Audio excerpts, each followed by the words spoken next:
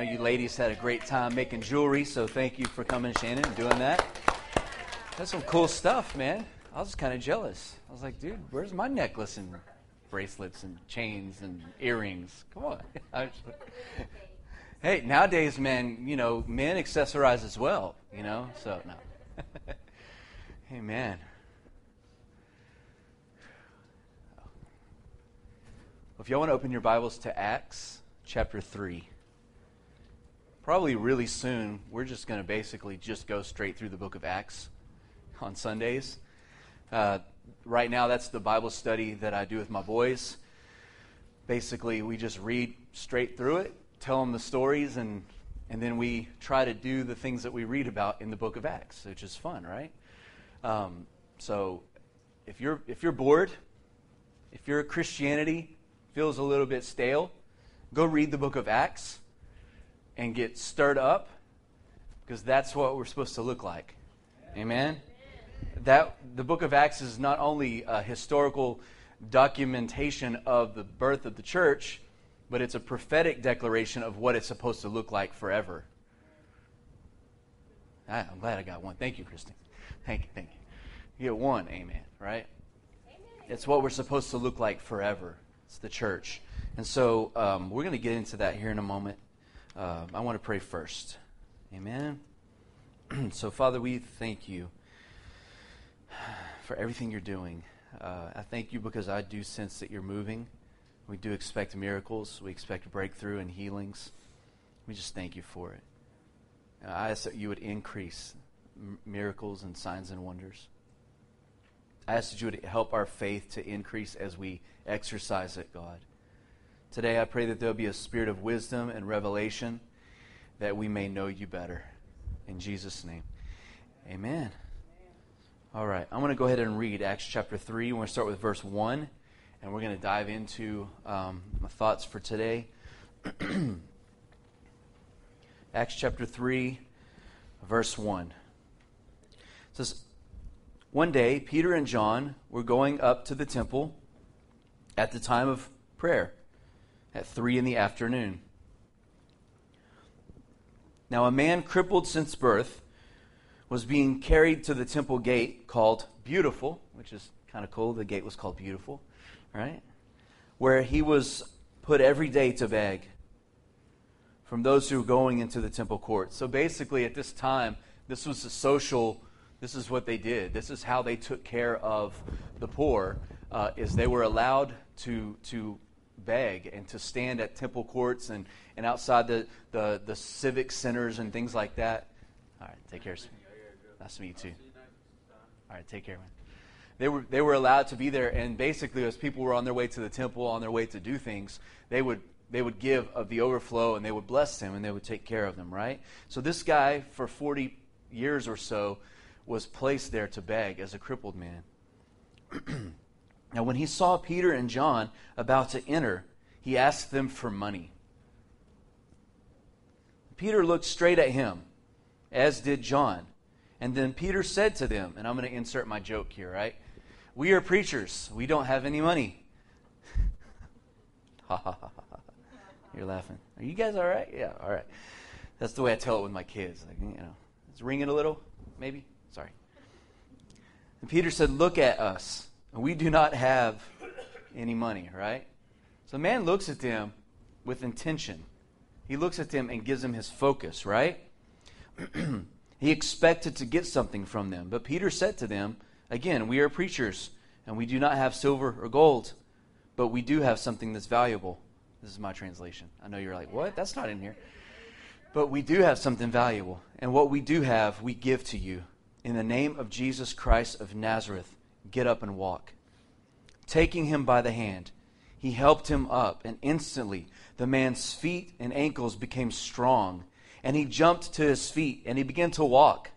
Then he went with them into the temple courts, and he was walking and jumping and praising God. So he goes from being crippled for 40 plus years in the social system, being taken care of by people throwing money at his feet as he laid there on the road, to getting picked up, standing up, walking on his own, to jumping and leaping and praising God. It was an amazing day for this guy. He was in the right place at the right time. This is better than the welfare system that he was under. Now, when all the people saw him walking and leaping and praising God, they recognized him as the same man who used to sit begging at the temple gate, Beautiful. And they were filled with wonder and amazement about what had happened to him. Sounds like a good day, right? So today, I want to talk about some things from this passage and some thoughts that have been going over in my heart and mind for a while. And I want to talk about responsibility. Like, how do you get responsibility out of that? Well, we'll see. Let's change the way we spell it to response and the word ability. Responsibility, all right? Responsibility is something that God has given every one of us. It's the ability to respond to Him. We all have the ability to respond to God. Amen? I am responsible for me. We're going to talk through some stuff real quick, all right? Because I'm going somewhere with this. I am responsible for me. I am not responsible for you. And you are not responsible for me. How free does that make everyone feel? Whew, I don't have to worry about everyone else. Even in my home, this is language that we use. Josiah, I am responsible for me. You are responsible for you. I am not responsible for you. You are responsible for you. And Josiah, you are not responsible for me. You are an independent person who has the ability to respond. You are responsible. Everyone say, I am responsible. All right, I'm going to go somewhere. My only responsibility is to respond when God initiates. I like how Danny Silk says this. Crisis for you does not necessarily mean crisis for me. What he means by that is you may be freaking out and may want my help or even feel like you need my help. But that does not necessarily mean that I am responsible to do what you expect me to do. Now that sounds really crazy. And this comes from a man, a pastor, who knows tens of thousands of people. Growing up, my parents were this way as well. Some pastors don't publish their phone number, or they have a separate phone and whatever. Danny Silk puts his phone number right in the phone book where everyone can call him because he's like, I am responsible for me. I can choose to answer the phone or not answer the phone. I can choose to call people back or not call people back. Whether it upsets people or not, I am responsible for me. Crisis for you does not always mean crisis for me. I am responsible for me. Everyone say it again. I am responsible for me. All right. That does feel so good. I'm one of those that needs to hear this next point. I cannot control you. Everyone say, I cannot control others. When I'm driving down the road and someone's not going as fast as they should, I cannot make them go faster, even though I try. Get over, you know the tactics. You just get over just a little so they see you in the mirror to know you're behind them. And if that doesn't work, you do it a couple of times, and then you get a little closer, and hopefully, you know those things that aggressive, mean people on the road do. That I learned from my father. But I cannot control people. Ask Mandy what it's like for me to be in the passenger seat when she's driving. I'm hitting the brakes over there, man. I'm like, do you see what's going on? I'm trying to hit the brakes. I'll look over. Babe, the speed limit is 40. You're going 38. Come on. At least get the speed limit. I'm just telling on myself. But I cannot control other people. We try to, but we cannot control other people. It's just one of the biggest lies that we believe is that we can control others. Along with that lie comes the belief that I can be controlled by others. It's miserable living your life where everyone else is responsible for you, or where you feel everyone else should be responsible and it's your job to get them there.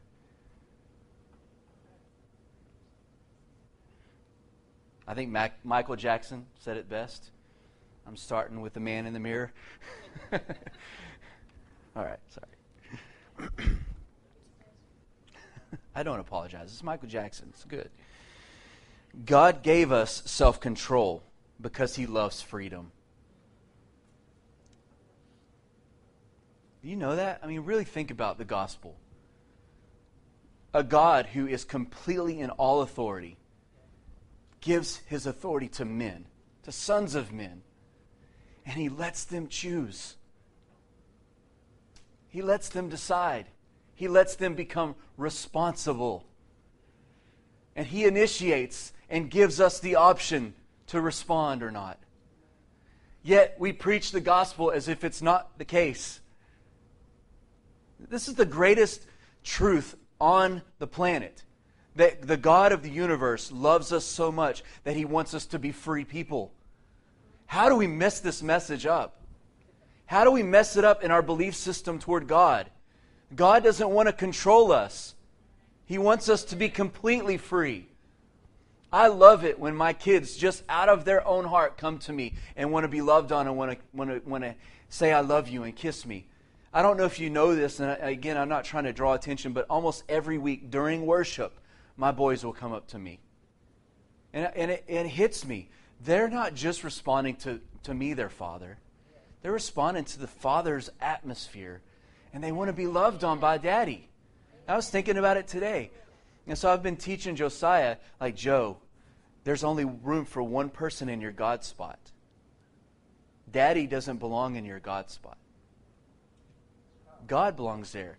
I remember the first time I told him that, I was like, Josiah, do you know that I want you to love God more than you love me? He's like, no. I was like, Josiah, I want you to love God more than you love me. If you don't know, Josiah, we're really close, like crazy close. I don't know if you know that. I'm close with Matthias as well, but Matthias is really good at, what's the word? He loves everyone pretty much equally. Josiah is a daddy's boy. I mean, he just is. He loves his mama. He's really sweet with his mama, but, you know, Josiah's a daddy's boy, you know, right? And I'm trying to tell him, Josiah, I want God to be in your God spot, because I want you to respond to Him better than you respond to me. God, and so I was telling him today, God wants you to be free. God wants you to know, like, Daddy gets mad at you sometimes, but God will never hurt you. Daddy hurts your feelings sometimes. God will never hurt your feelings. He's kind. Because God is a God of freedom. He's a God of love. And we've made this message, and we've made it about obeying these rules. And I know we talk about this a lot. This isn't what I'm here to talk about today. But we do this because we think that we can control others, or we think we need to be controlled by something outwardly. And God wants us to have the spirit of self-control, where we are responsible for ourselves. Amen to that? So when we believe the lie that we can control others, or we can be controlled by others, two things happen. More than two, but two that I want to talk about. And they're dangerous. Number one, we live as victims who are powerless because we've outsourced our control to someone else. So when we believe other people can control us, everything is a crisis, and we're always the victim. No matter what happens, we're a victim. Well, they did this to me. Well, this happened. Everything is always something else's fault, and we never take responsibility for it for ourselves. The second thing we do, we can live frustrated and discouraged that those around us aren't doing what they should be doing. Why don't you just love the Lord? Why don't you just pay your bills? Whatever, fill in the blank. Why don't you just clean your room? We get frustrated because everyone around us isn't doing what we think they should, or it really is what they should be doing. But we don't control them. They are responsible for them. So let's do this again. Let's make this declaration. I am responsible for me. And I am more than able to respond to my Father. Second one, say this one with me. I am not responsible for others, or for how they do or do not respond. Now, when we are responsible and free people and able to respond to the Father, then we begin to steward our lives in a different way. When we steward our lives, now listen to this, I'm going somewhere with all of this for a reason. When we steward the realm of authority that God has given us, we introduce the presence of God and freedom to the culture and the atmosphere. I can't make people love God, but I can love God so passionately that everywhere I go, I bring His presence with me, and it introduces people to the God who is freedom, where they can be able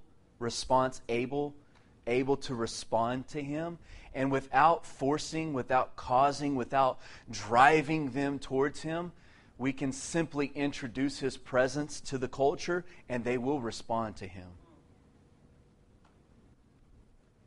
It's everything Jesus did was following this example. Jesus was responsible for Himself. He went where He needed to go. He did what He needed to do. He said what He needed to say. And He didn't ever go outside of His responsibilities. And because Jesus was where He needed to be, how many times did you read in the Gospels where it says, and Jesus said, I need to go to this place, or I need to go to that place, or I need to cross the lake and be alone for a while, or I must go and be with my Father. He even told his parents, he disappears one day when he's a little boy. I must be about my Father's business. He was responsible. He was solely responsible to his Father. And because of that, he stewarded his relationship and connection with the Father so well that everywhere he went, people encountered the atmosphere of heaven because he was stewarding his relationship well. This is how we transform culture. It's not going to be by electing people in office. I believe we should elect good people. But we can elect really good people and still go down a crazy path. The only way to really change and transform culture is for the body of Christ to become responsible for their relationship with God and steward what He has given us the authority to steward so well that it changes and transforms the atmosphere and introduces people to the God of freedom. Amen? 2 Corinthians 3:17 says, Now the Lord is the Spirit, and where the Spirit of the Lord is, there is freedom. Freedom for what? Just freedom from anything. Freedom from bondage, freedom from sickness, freedom from disease, the freedom to choose for themselves whom they will serve. Everyone good? See, our obedience and our responsibility initiates and activates what I call the fruit of stewardship. So what is this? Well, in Matthew 25, there's the parable of the talents. You remember the parable where the master gave 1 5 and 1 2 and 1 1 and says, here guys, I want you to be responsible for this while I'm gone. You know the story. The one with 5 did what? He doubled it. He converted it. He was responsible for what he was given. He stewarded it. He didn't worry about the guy that had 2 or the guy that had 1. He didn't even think, man, I really wish I had that guy's 2 or that guy's 1. Yeah. He said, I have 5. And I'm going to steward the 5 well, and he doubled it. The guy with 2 didn't get annoyed that he only had 2 and the other guy had 5. He just stewarded the 2 that he had. And the one that had 1 was a slothful, and the Bible says wicked, servant. He just buried it in the ground and did not do anything with it. So what happened when the master came back to settle the accounts? He goes to the one with 5. And he sees that he stewarded the 5 so well that he doubled it to 10. And he said, well done. You were faithful over something really small. And because you stewarded that really well, I'm now going to make you ruler over 10 cities. The one with 2, good job. I'm not mad that you didn't convert it to 10.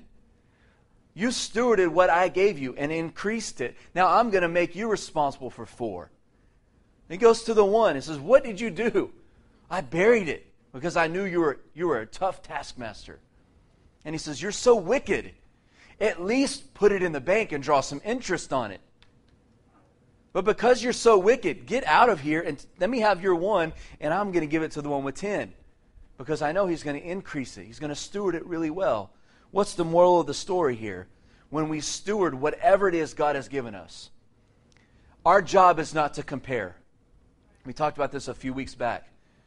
Comparison is a trap. I think that's even the title of the sermon. It's the trap of comparison, where we look around and we say, well, they can prophesy really well, or when they do this, or they have more money, or they have this, or they... No, stop all that nonsense. Comparison is just it's a trap for both sides. It invites the entitlement mentality. And entitlement is ugly on two ends. Entitlement is ugly for the one in need, saying, I need more, I deserve more because I'm in need. That's really ugly. I need to take from people that have because I don't have any. And it's also ugly on the other end that says, man, I'm so wealthy and so good that I deserve the little that they have because I'm so powerful and wealthy. I deserve what I have. Entitlement is ugly, and it always comes from comparison.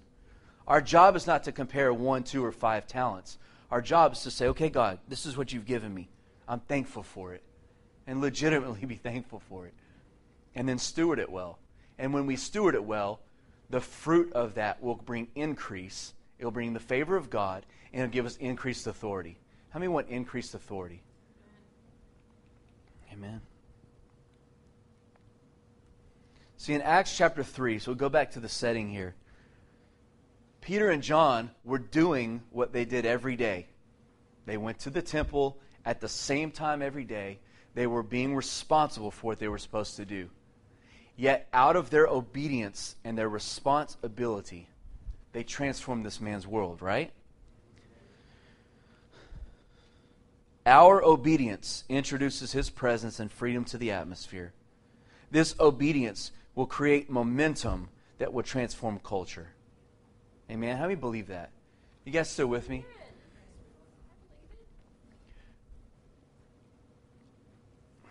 We don't transform through striving, through warfare. We transform through stewardship of our relationship to God, through connection with the Father, being in right relationship with the Father. That's what transforms culture. Out of that, God will give us authority. Now, what I've seen in my own life, and I've seen through the years, is very often we like to try to be responsible and have authority in areas that He didn't give us to steward.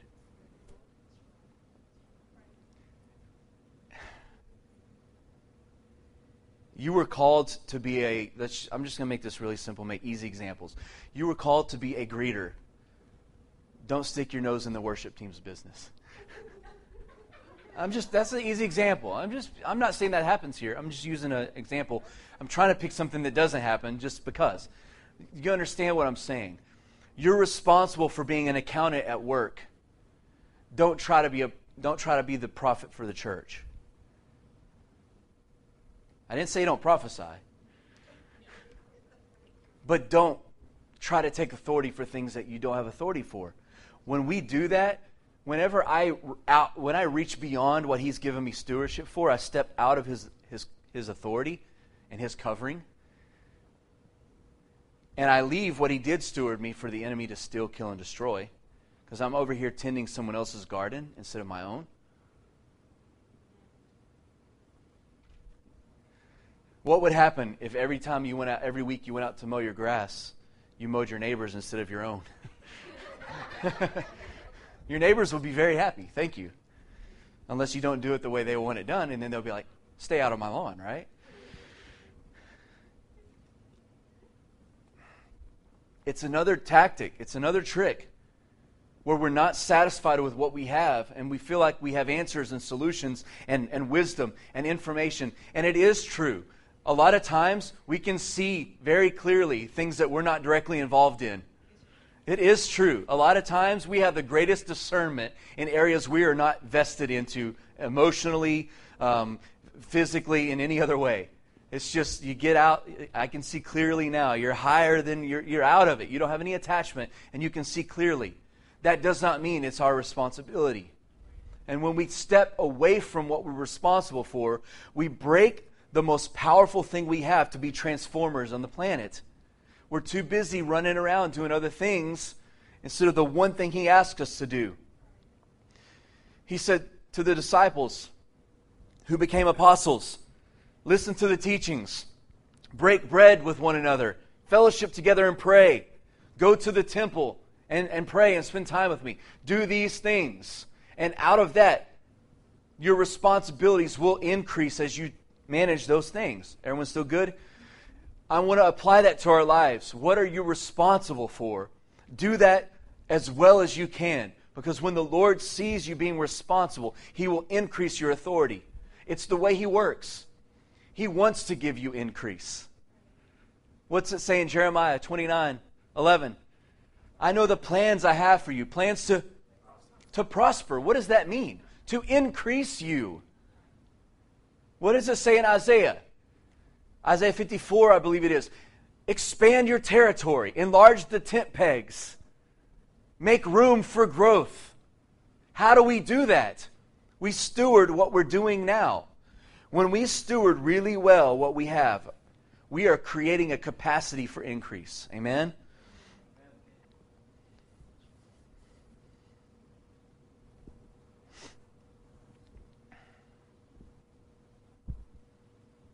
I'm going to skip down towards the end, all right?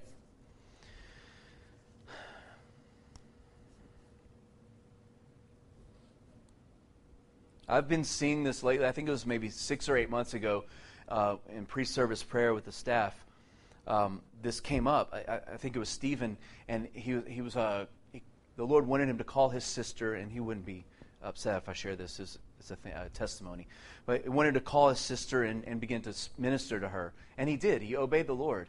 And after he hung up the phone, he was like, I feel like there was more I could have said, or more I could have done, or more help I could have provided there.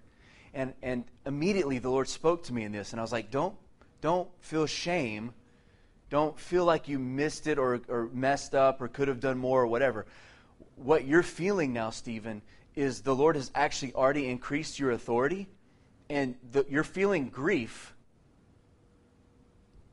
Your spirit is grieving because you actually have more authority than you realize. And I've seen that play out time and again, where I have been in a situation and I've walked away and thought, man, I really wish I would have said this. It's the Lord saying, Jared, you actually carry more authority than you realize you carry. Does this make sense? It's not for us to feel shame and guilt. It's for us to wake up and say, whoa, He increased what I was stewarding before. See, before, my responsibility may have been to pick up the phone and call and say some things. But because I stewarded that one talent well, He gave me 2 talents now. And now it's not only to pick up the phone and to minister, but it's to do something additional to that. And I'm learning what those boundaries are. We're all learning what those boundaries are now. And the Lord wants you to know, when you feel that thing, ask Him what the new talent He gave you is. Ask Him what the new realm of responsibility and authority is that He gave you. And then next time, act upon it. Do it. If it's normally you say, hey, I'm praying for you that you get better. Maybe you've done that so well, the Lord wants you to now pray right now on the spot and not wait till later. Exactly. And then when you do that really well, maybe He'll increase. Is this making sense? And it all comes from responsibility. It all comes from doing the thing that we're supposed to do. We would become so effective and so powerful as the church on the earth if the church began to do what she was called to do and not try to do anything else. Amen? See, authority is actually realms of stewarded responsibility. Authority is when we have a realm of influence because of our stewardship. Does that make any sense? No?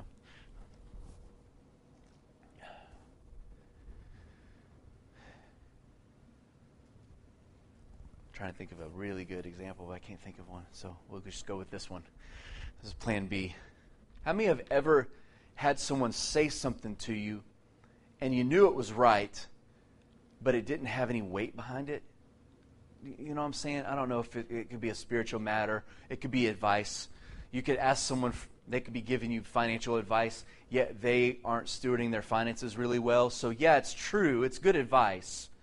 But it didn't carry any authority on it. Does that make any sense? Oh, okay, I get it. It was good advice, and it was true. We're not discarding the truth. But they did not carry up on them a weight behind the truth, and it just kind of falls to the ground. That's what I'm talking about today. When we steward what He's given us, then when we begin to declare things out of that place of stewardship, there's a weightiness to what we say. The Bible calls it the glory of God. It's glory upon the things that we say, upon the things that we declare. That comes from stewardship really well. Does that make sense now? God wants to increase your authority. He wants us to speak less about things that we're not responsible for. Amen? And He wants us to speak more about the things that we actually do. It's the book of James all over again. Do not be hearers of the word only, and so deceive yourselves, but be doers of the word. Why? Because when we do what we're supposed to do, the glory of God comes and rests upon our work, and He blesses it, and He causes everything we do to prosper. Not because we're such good workers, but because we respond to Him. All right.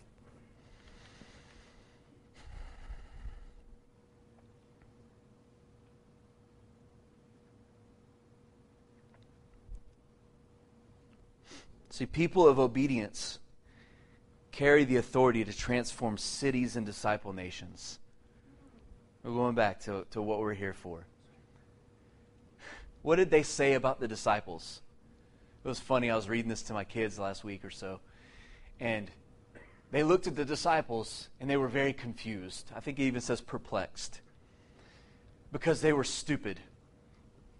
They were ignorant and unlearned men. Yet when they spoke, there was such authority on what they said. So much so that unbelievers were in awe of their words. This wasn't Gamaliel. This wasn't Socrates and Plato and the great thinkers of the day that they had been familiar with. These were ignorant fishermen, yet when they spoke, it carried an authority and a weight on it that the great teachers did not have on them. And it says that they took note of what they said and that they had been with Jesus. They were responsible for what they were responsible for. And because of it, God put a weightiness behind every action that they did and every word that they spoke, so much so that their reputation was that those who have turned the world upside down have come here too. Are you guys hearing this? I'm about to get really excited when I think about it. Because it tells me that any stupid fool who stewards their relationship with God really well can carry an authority and a weight to their lifestyle that transform entire cities.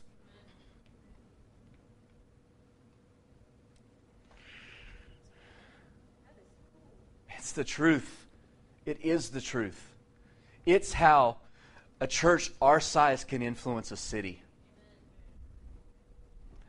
God doesn't need numbers to win a city to Him. He'll work with numbers, but He doesn't require numbers.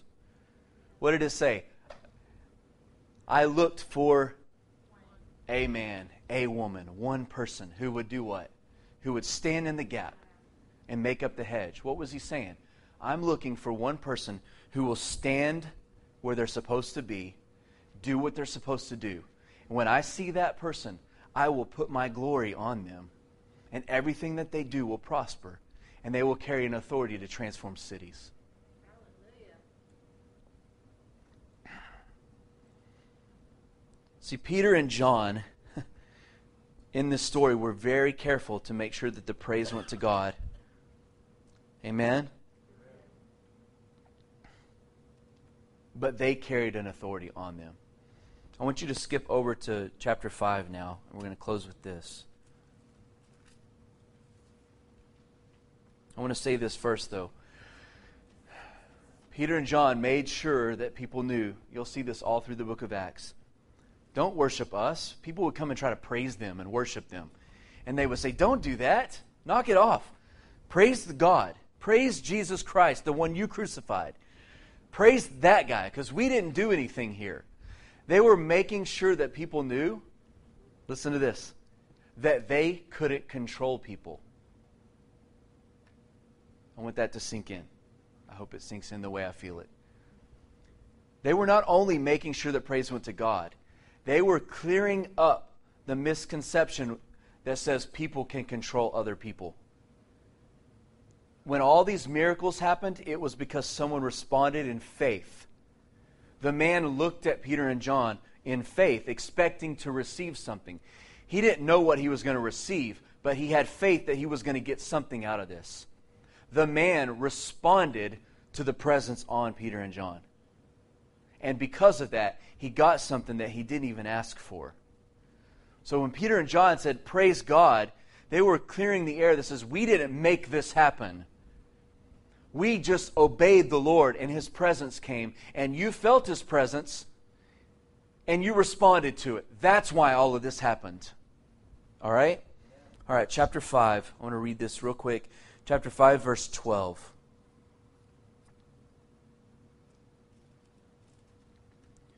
The apostles performed many miraculous signs and wonders among the people, and all the believers used to meet together in Solomon's temple.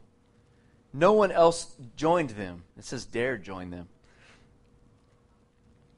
even though they were rightly regarded by the people. Nevertheless, more and more men and women believed in the Lord, and God added to their number daily. As a result, listen to this part. As a result, people brought the sick into the streets and laid them on beds and mats, so at least Peter's shadow might fall on some of them as he passed by, that they would be healed. And crowds gathered from the towns around Jerusalem, and they brought all their sick and all those that were tormented by evil spirits, and all of them were healed. What was happening here? Peter and John and the other apostles stewarded really well what God gave them. He told them to wait in Jerusalem. To wait, to just simply wait. And that if they waited and stewarded that time well, that He would rest upon them and give them power and authority. And they did what God told them to do. They responded to Him in obedience. And He sat upon them and filled them with the power and the Holy Spirit, not just to perform signs and wonders, but to bring the influence of heaven to earth, to bring the atmosphere of heaven to earth, to introduce people to a realm that they had no access to at this point. They were an encounter because they stewarded really well what God gave them. Because of this, they were laying sick people in the streets, hoping that Peter's shadow would just cross over them and that they would be healed. Think about this. Then they were lining the streets up like a parade with sick people and evil spirits. I bet it was a circus. I bet it was crazy. You got demon-possessed people, sick people, you got all kinds of stuff lined on the streets. And as they walked by, they healed them. Every one of them, it says, were healed. Why? Because some foolish fishermen decided that Jesus was the Messiah. And they decided that, you know what, I'm going to give my life to follow this man. And that's all they were responsible for. He did not initially tell them all the things that they were going to have happen to them. He just said, come follow me and I'll make you fishers of men. And they thought, that sounds like a good plan. So they followed Him. And then as they followed Him, He increased their responsibility. He increased what they were capable of, what they were required to do, to the point to where now they were the carriers of the new covenant to the whole world. The whole world. They turned it upside down. Do you think that there's anything significant about them that we can't have access to? Do you think there's something so special about these disciples that you don't have inside of you? Ladies, do you think that just because it talks about all the men that you're left out? No way.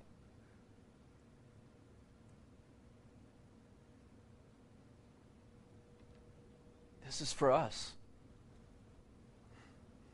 And my heart's desire is to see everyone in this church rise up and just do what we're called to do, and to see the glory of God rest upon us because we stewarded well what He gives us. It's the thing the Lord gave me, I don't know if it was a year and a half ago or whenever, maybe 2 years ago. But when God impacts us and encounters us, He either transforms all of us or ultimately none of us. We don't get to pick and choose and say, well, God, you can really rest on me in power in this area, but not over here. When He fills a place, remember what it says in the whole earth will be filled? It's not just talking about being filled. It means filled to overflowing. That's the weightiness of God. So when God decides to rest upon His people and fill His people, we can't say, that's enough. I want to prophesy right now that you're about to step into realms of authority of things that you didn't even pray for. Things that you didn't even ask for. Favor that you did not even seek. Audience with powerful people that you did not pursue. Prophesy it over myself.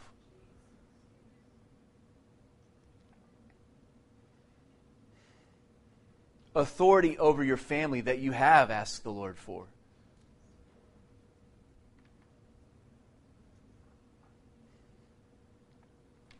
I declare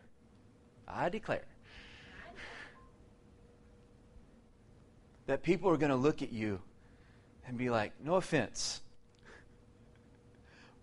but I don't understand the authority you carry. I don't understand the wisdom that you have. You're not that smart. Yet when you speak, you bring solutions to our company. When we're just discouraged, you always lift us up. What is it about you? And then you'll be able to say, you can taste for yourself. Because you're free. You're free to taste Him. He's good. He's gentle. He's kind. He's faithful. How many want that kind of a lifestyle? Look, I've been in church my whole life, almost 40 years. I've been in church about 35 to 37 I can remember. I love church. Again, I'm a nerd. I'm a church boy. I love church. I come alive when I come to church. I come alive when I'm in the presence. When you talk about God, the Bible, worship, teaching, I come alive. I love it. But I want the adventure that I see in the book of Acts.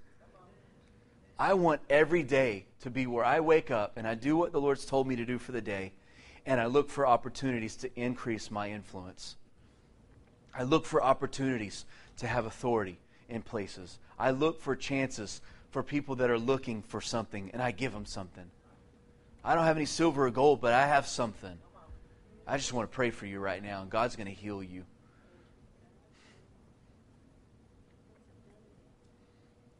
I don't have specific solution to your problem, but I will pray, and the God of all wisdom and knowledge will give you the solution. He will talk to you, and He will release it to you. So let's talk to Him now. I want adventures. I want encounters every day where, literally, where you wake up. You remember when Mandy spoke a couple weeks ago, and when she had the vision and the dream, and then she experienced it. How alive did it make you when you saw it? You just came alive. The Lord wants that to be our daily experiences. Read through Acts. This happened all the time. These guys, like I said, everywhere they went, it was a circus. A circus of chaos and a circus of God confronting the chaos and bringing it to order. It was amazing. It was amazing. And this is not written so that we can sit longingly and say, oh God, how cool it would have been to live in those times. Do you know that they're looking to our time? And they're jealous of us. They're jealous of us. Read Hebrews 11. They are jealous of us. And then in chapter 12 it says, and now, since we are surrounded by such a great cloud of witnesses, let us lay aside every weight and entanglement, and let us run with perseverance the race He gave us to run. The end of Hebrews says that their promise has not yet been fulfilled, and that only through us hitting the tape does their promise get fulfillment. It's a marathon. It's a race. They're passed the baton from generation to generation. And we get to be that generation that ushers in the coming of Jesus Christ. Amen. We're the ones that get to prepare the way of the Lord and make straight paths for His feet. John the Baptist preached about it. We get to do it. Amen. Think about this for a minute. We are not living in insignificant days. We are not insignificant weak people. We are ready for this. We were born for such a time as this. All of heaven is longing to see us. The Bible even says the earth is groaning, longing for the appearing of the sons of God. I love that Emerging Voices song that says, well, here we are. Speaking of that verse, all of creation's longing for the sons and daughters. Says, well, here we are. We're here. We're here. We're learning who we are. We're kind of like Ariel when she goes from mermaid to human, and she can't really walk very well. We're learning. We're getting our balance. But oh, how beautiful we're going to be. Without spot, without wrinkle. And what stage has been set now? The stage has been set for the greatest. I mean, I'm just seeing it. Like the whole world is a stage right now. And it's just set to display the glory of God. It's just ready. How bright does light look against darkness? And this is who you are, and this is who I am. This is what we're called to. And we can get overwhelmed if we think about the grandiosity, the size of what we're supposed to do, of our assignment, right? You can get over. Am I making up words, or is it a real word? It's a word now. Grandiosity. Look it up. It is now a word. I'm going to petition Wikipedia or something. Urban Dictionary. There you go. Have my name beside it. If we think about that, we can get overwhelmed. But how do we do the big thing? We do the little thing. We do the simple thing. And we do it really well. Queen of Sheba comes to Solomon's house. And she was overwhelmed with his excellence. By the way the waiters waited tables. By the china that they set out. The way they displayed the food. The simple things. She was amazed by it because the glory of God was on it. You and I can do that by doing the simple things really well. Amen? How many want to live that kind of life? That's it right there. Now, this is not just words. We are no longer people of words. We are people of action. Amen? Why don't you stand?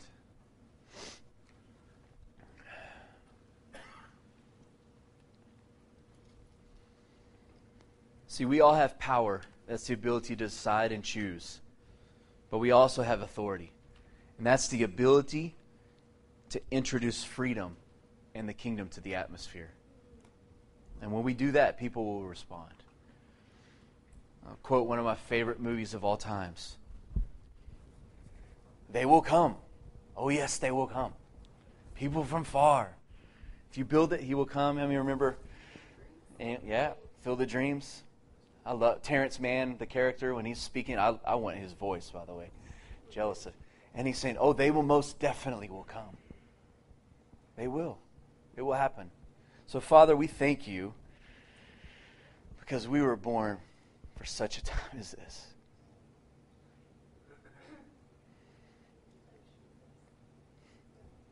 And we are well able to do what you've called us to do. And I love, God, that you make it really simple for us. And we just do what you called us to do. And as we do it well, you increase our influence. You increase the talents that we're responsible for. God, I ask that you would release adventures over this house. Book of Acts adventures over the Bridge Church. Anyone listening to this podcast, we release to you right now the presence of God that will send you into encounters and adventures. Don't live a boring Christian life anymore.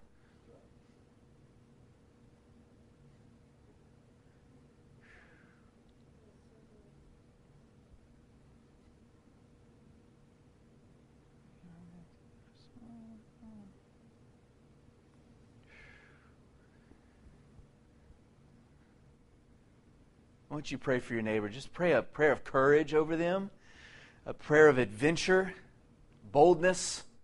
You'll see that the apostles kept asking for boldness. They'd get in trouble for being bold, and then they would go pray for more boldness. Just constantly.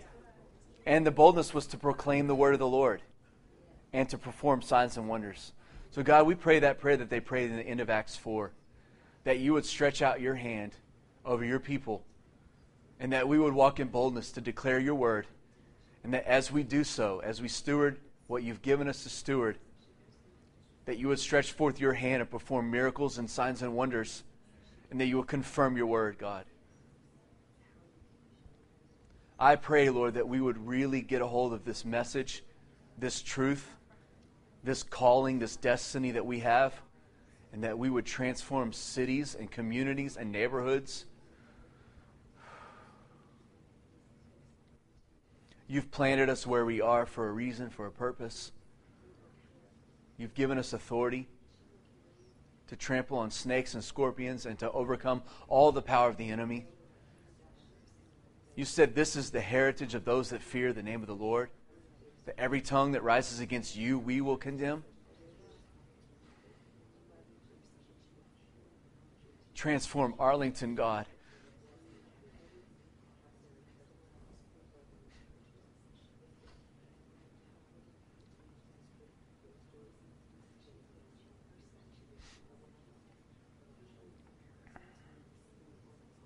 Transform this neighborhood, God.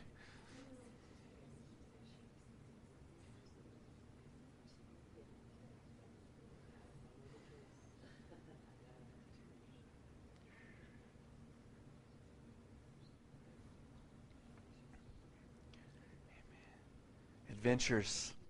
Adventures. We're going to look for them.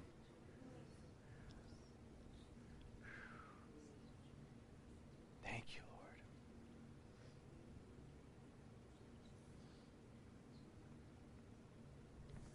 Now, I'd like for you to join hands across the aisles. We're going to pray one more thing.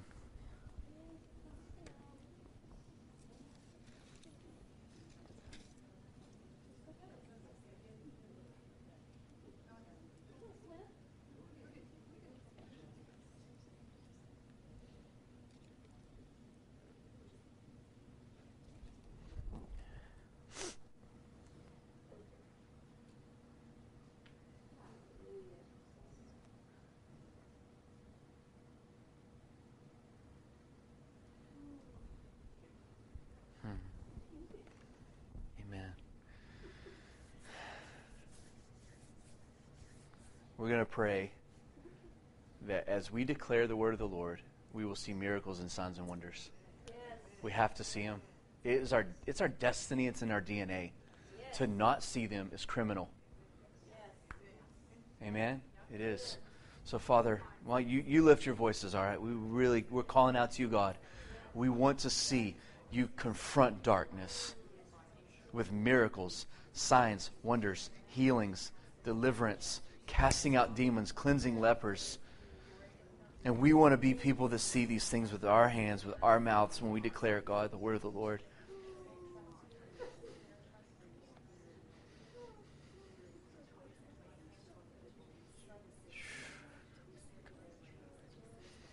Yes, Lord. Yes, Lord. Yes, Lord.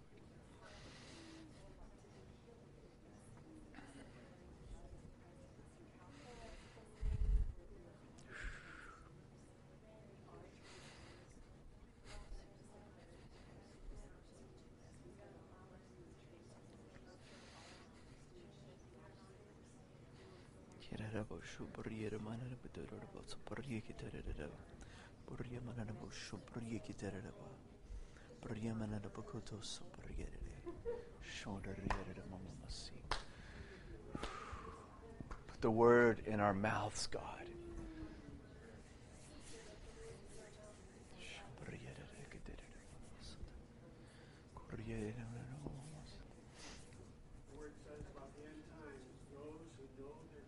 Yes. Yes. Amen. Yes, God. Amen. It's good, Dan. Thank you. Amen. So know their God. Amen. Well, we want to open the altars for prayer. You can hang out. I want to ask you to do one more thing. All right? Sorry.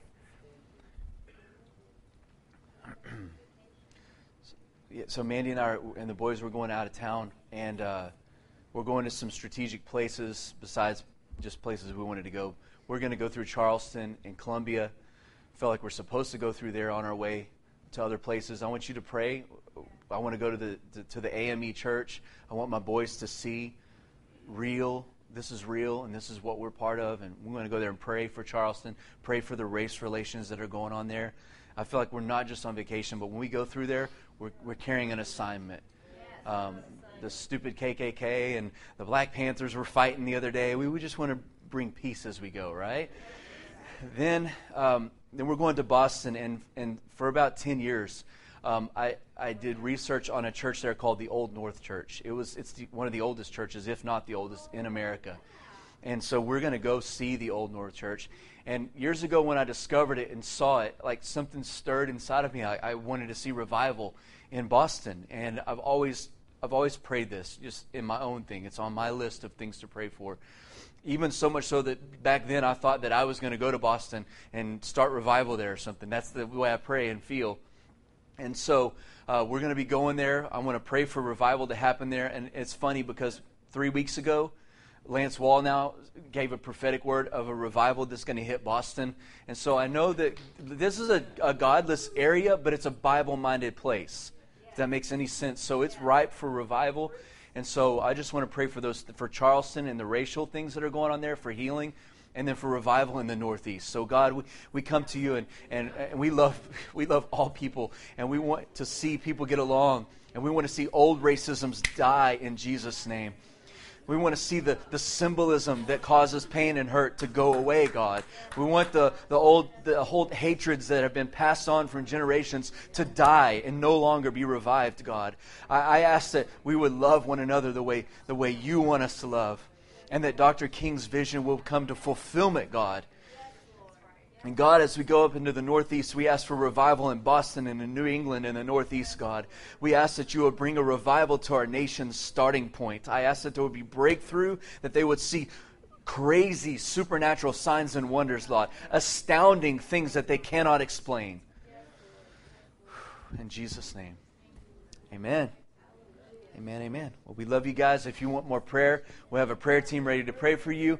We love you. We bless you. You guys are awesome. We release you to adventures. Look, open your eyes. Look up. Look up. Look for adventures.